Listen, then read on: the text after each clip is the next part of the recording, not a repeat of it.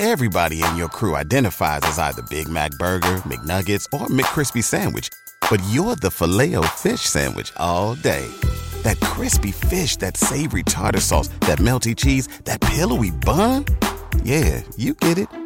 Every time. And if you love the Filet-O-Fish, right now you can catch two of the classics you love for just $6. Limited time only. Price and participation may vary. Cannot be combined with any other offer. Single item at regular price. Ba-da-ba-ba-ba.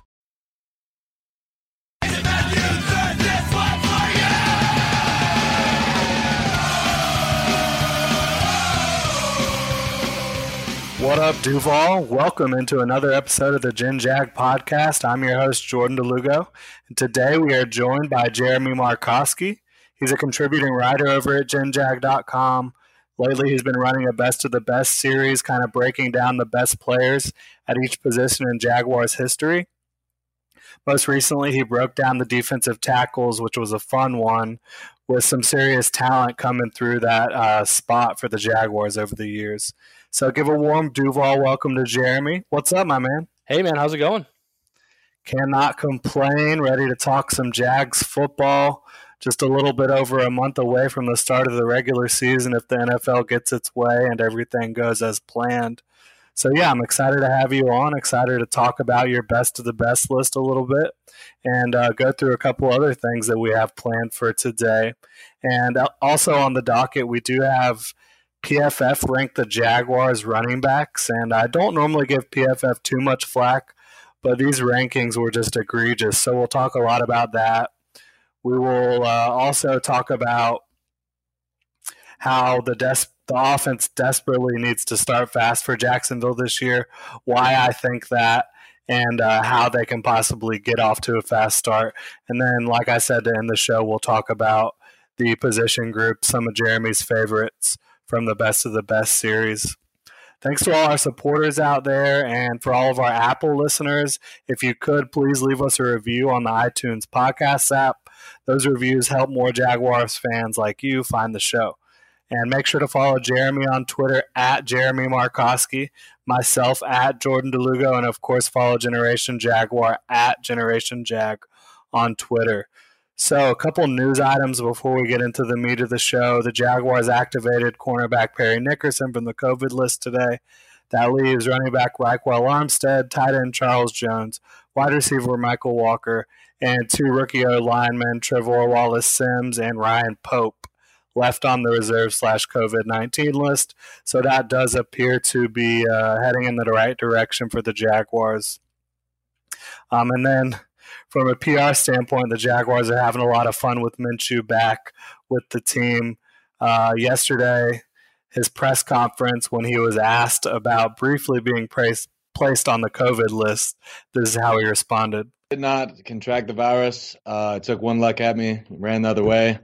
It's probably in its best interest. So, yeah, he's having a great time with that. The Jaguars even got him doing the blue steel look from Zoolander. Have you gotten to catch any of that stuff, Jeremy? Yeah, I've seen it. I think it's great. I mean, Minshew just brings an unmatched energy and, just brings this aura to Duval that I don't think we've really seen in a while. I think, between the stages of Jaguars history, we've kind of gotten into these deep lulls where the team hasn't been great. There hasn't been a lot of winning at times, and you kind of get stuck in that repetitive, just losing cycle. So I think he brings a lot of great energy and a lot of great, like I said, a great aura to the city. And I think they're having fun with it. And I mean, if you're going to be successful, if you're going to win, you got to have fun.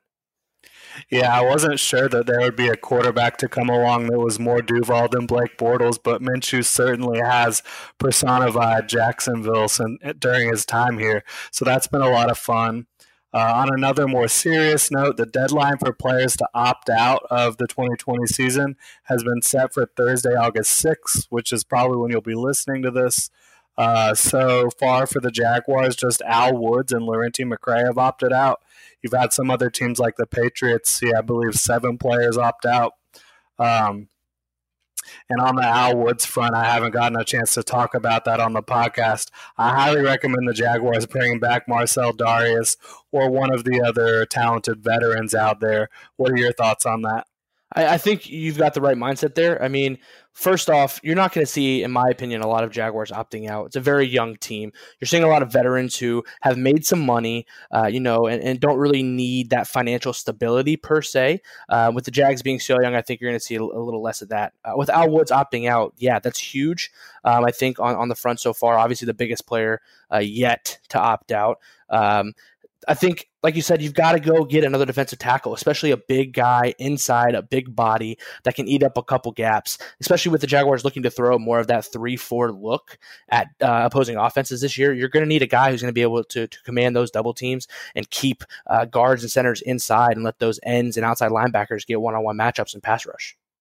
Yeah, absolutely. I do like Devon Hamilton quite a bit, third-round pick out of Ohio State, but you don't want to thrust a guy into that starting role unneedily. Like, you got options out there on the free agent market. Go get one of your guys.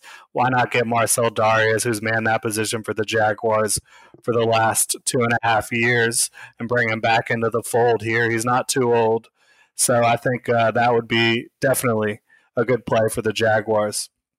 Now, getting into the meat of the show, without further ado, PFF ranked the Jaguars running backs 31st in the NFL. And no matter which way you slice it, that's just a ridiculous ranking. And it's a perfect example of why you should use PFF as a tool to help you to better understand the game. But they are not the end-all and be-all when it comes to football. I'll start out the conversation by acknowledging that the Jaguars did struggle to score on the ground in 2020. They only scored, Fournette scored 3 rushing touchdowns. I think they got a couple more in there. But a lot of that can be contributed or attributed to stacked boxes, poor play calling by John DeFilippo in the red zone, and honestly, poor blocking and execution by the O-line. What are your thoughts on this, Jeremy?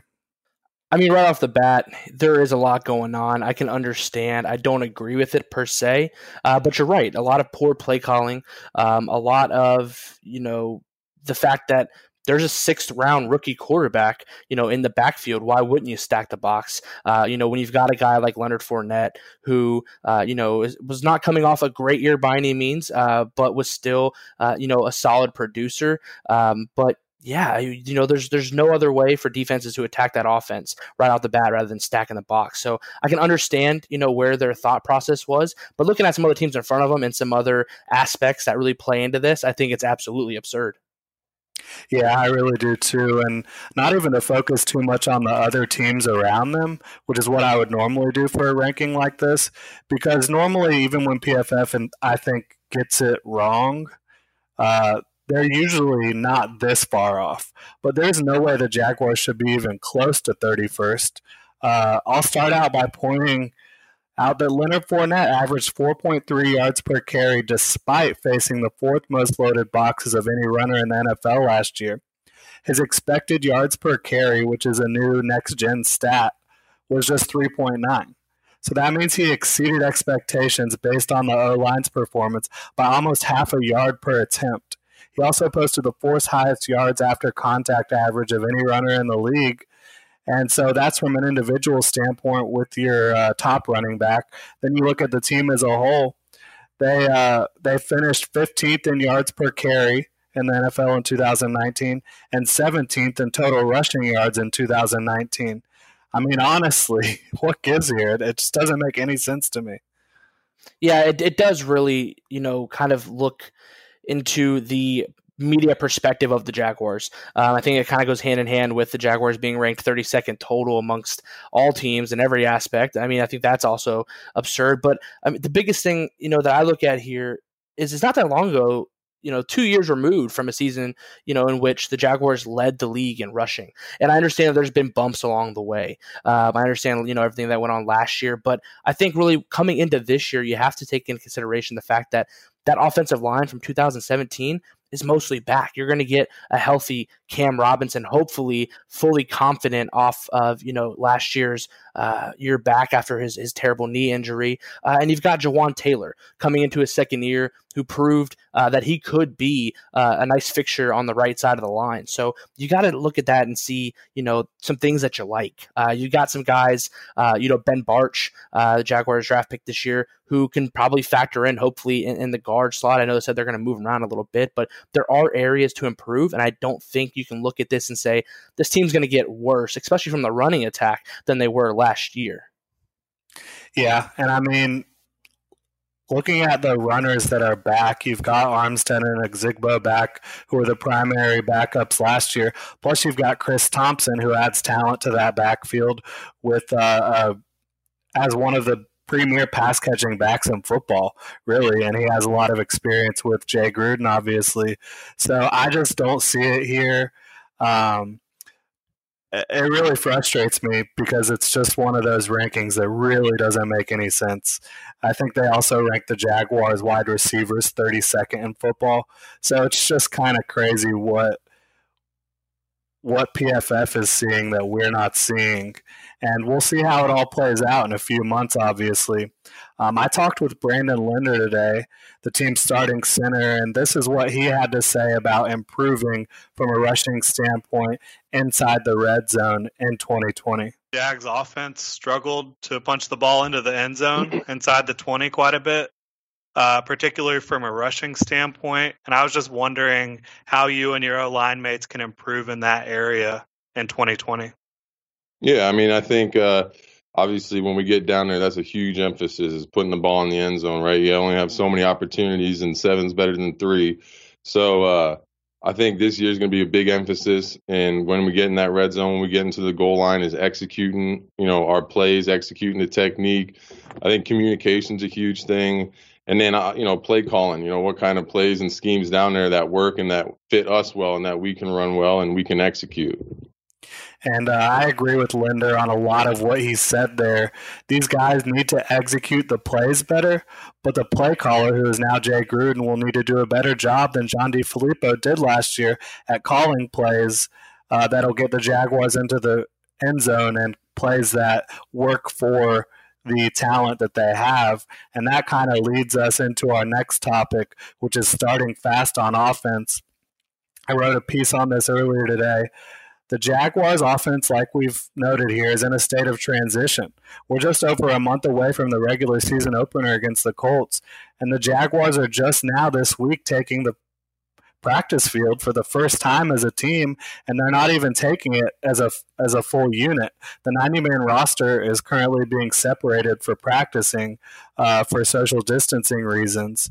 And with the team having to hone in and learn a new playbook and offensive philosophy, it's going to be difficult to get off to a hot start on offense. But that hot start is exactly what they need, because the first 4 games of the season, perhaps the most winnable stretch of the entire year, they start out with the Colts at home and then take on the Titans on the road, 2 important divisional matchups. But then it's where it gets really interesting, as they host the Dolphins on Thursday Night Football and then head to Cincinnati to take on Burrow and the Bengals. The Colts defense ranked 16th in 2019, which is the first team they take on. And then it just kind of descends from there. The Titans, they came in at 21st. The Fins came in at 30th, and then the Bengals came in at 29th. The Jaguars will have a golden opportunity to start fast on the offensive side of the ball. But in order for it to happen, the team will need to adjust to Gruden's West Coast principles, and Gruden will need to adjust his offense to what's working on the practice field. Fortunately, the Jaguars do have Tyler Eifert and running back Chris Thompson available to help teach the rest of the offense about Gruden's philosophy and playbook and how he likes to get things done. Both guys played with Gruden in the past.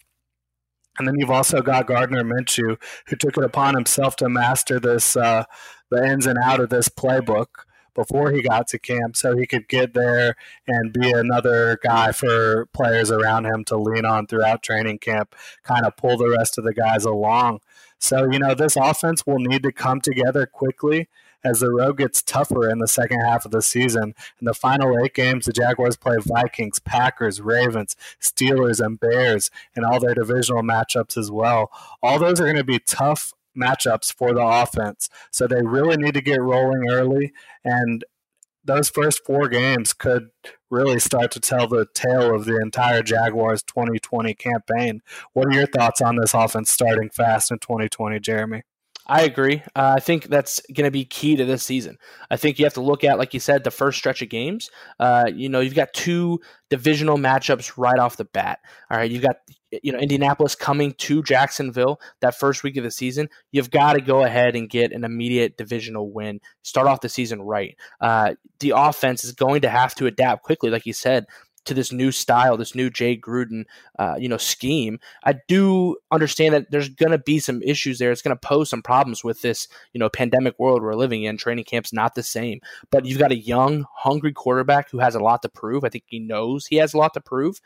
He's not, a first round guy coming in who knows he's got 3 years to develop. He's got to win. He's got to win now. So I think the pressure's on him and he knows that. And I think, like you said, getting off to that early stretch, that early jump is going to be the best case scenario for the Jaguars. You've got the Colts, something that, they do have a much better defense, but you've got to get out there fast, win that game. Same thing with the Titans and Dolphins. The Titans have always been a tough matchup for the Jaguars, but it's another divisional game right off the bat. You have to win. I think the biggest key for that, hot start, like we touched on earlier, is going to be that red zone efficiency. You've got to become more efficient in the red zone. You've got to have better play calling, and you've got to have, big targets that you can go to and rely on consistently to punch it in. You've got to have that offensive line getting a much better punch at the point of attack. Leonard Fournette's not going to be a guy who's going to dance around the backfield. He's going to get up the field quick. He's a downhill power running back. So you need that offensive line to get that punch off the ball and create some space. You need guys like DJ Chark to be reliable again, but he's going to command a lot more attention. So you need guys like Laviska Shenault. You need Tyler Eifert, a veteran presence, to come in, hopefully with a great red zone presence. Big body, can go up and get the ball. I think that's going to be key in that hot start for the Jaguars. Yeah, I agree with you on all that stuff. And how sweet would it be, like you said, Gardner Minshew's out here trying to prove himself, if Tua Tagovailoa is taking the field for the Dolphins in week 3 and then Joe Burrow in week 4, for Minshew to go out and outplay those guys who were the consensus top quarterbacks coming out this year. That would just be icing on the cake for Minshew over the first 4 weeks if they're able to get a few wins and if he's able to kind of show out against 2 of the top quarterbacks that have come out recently.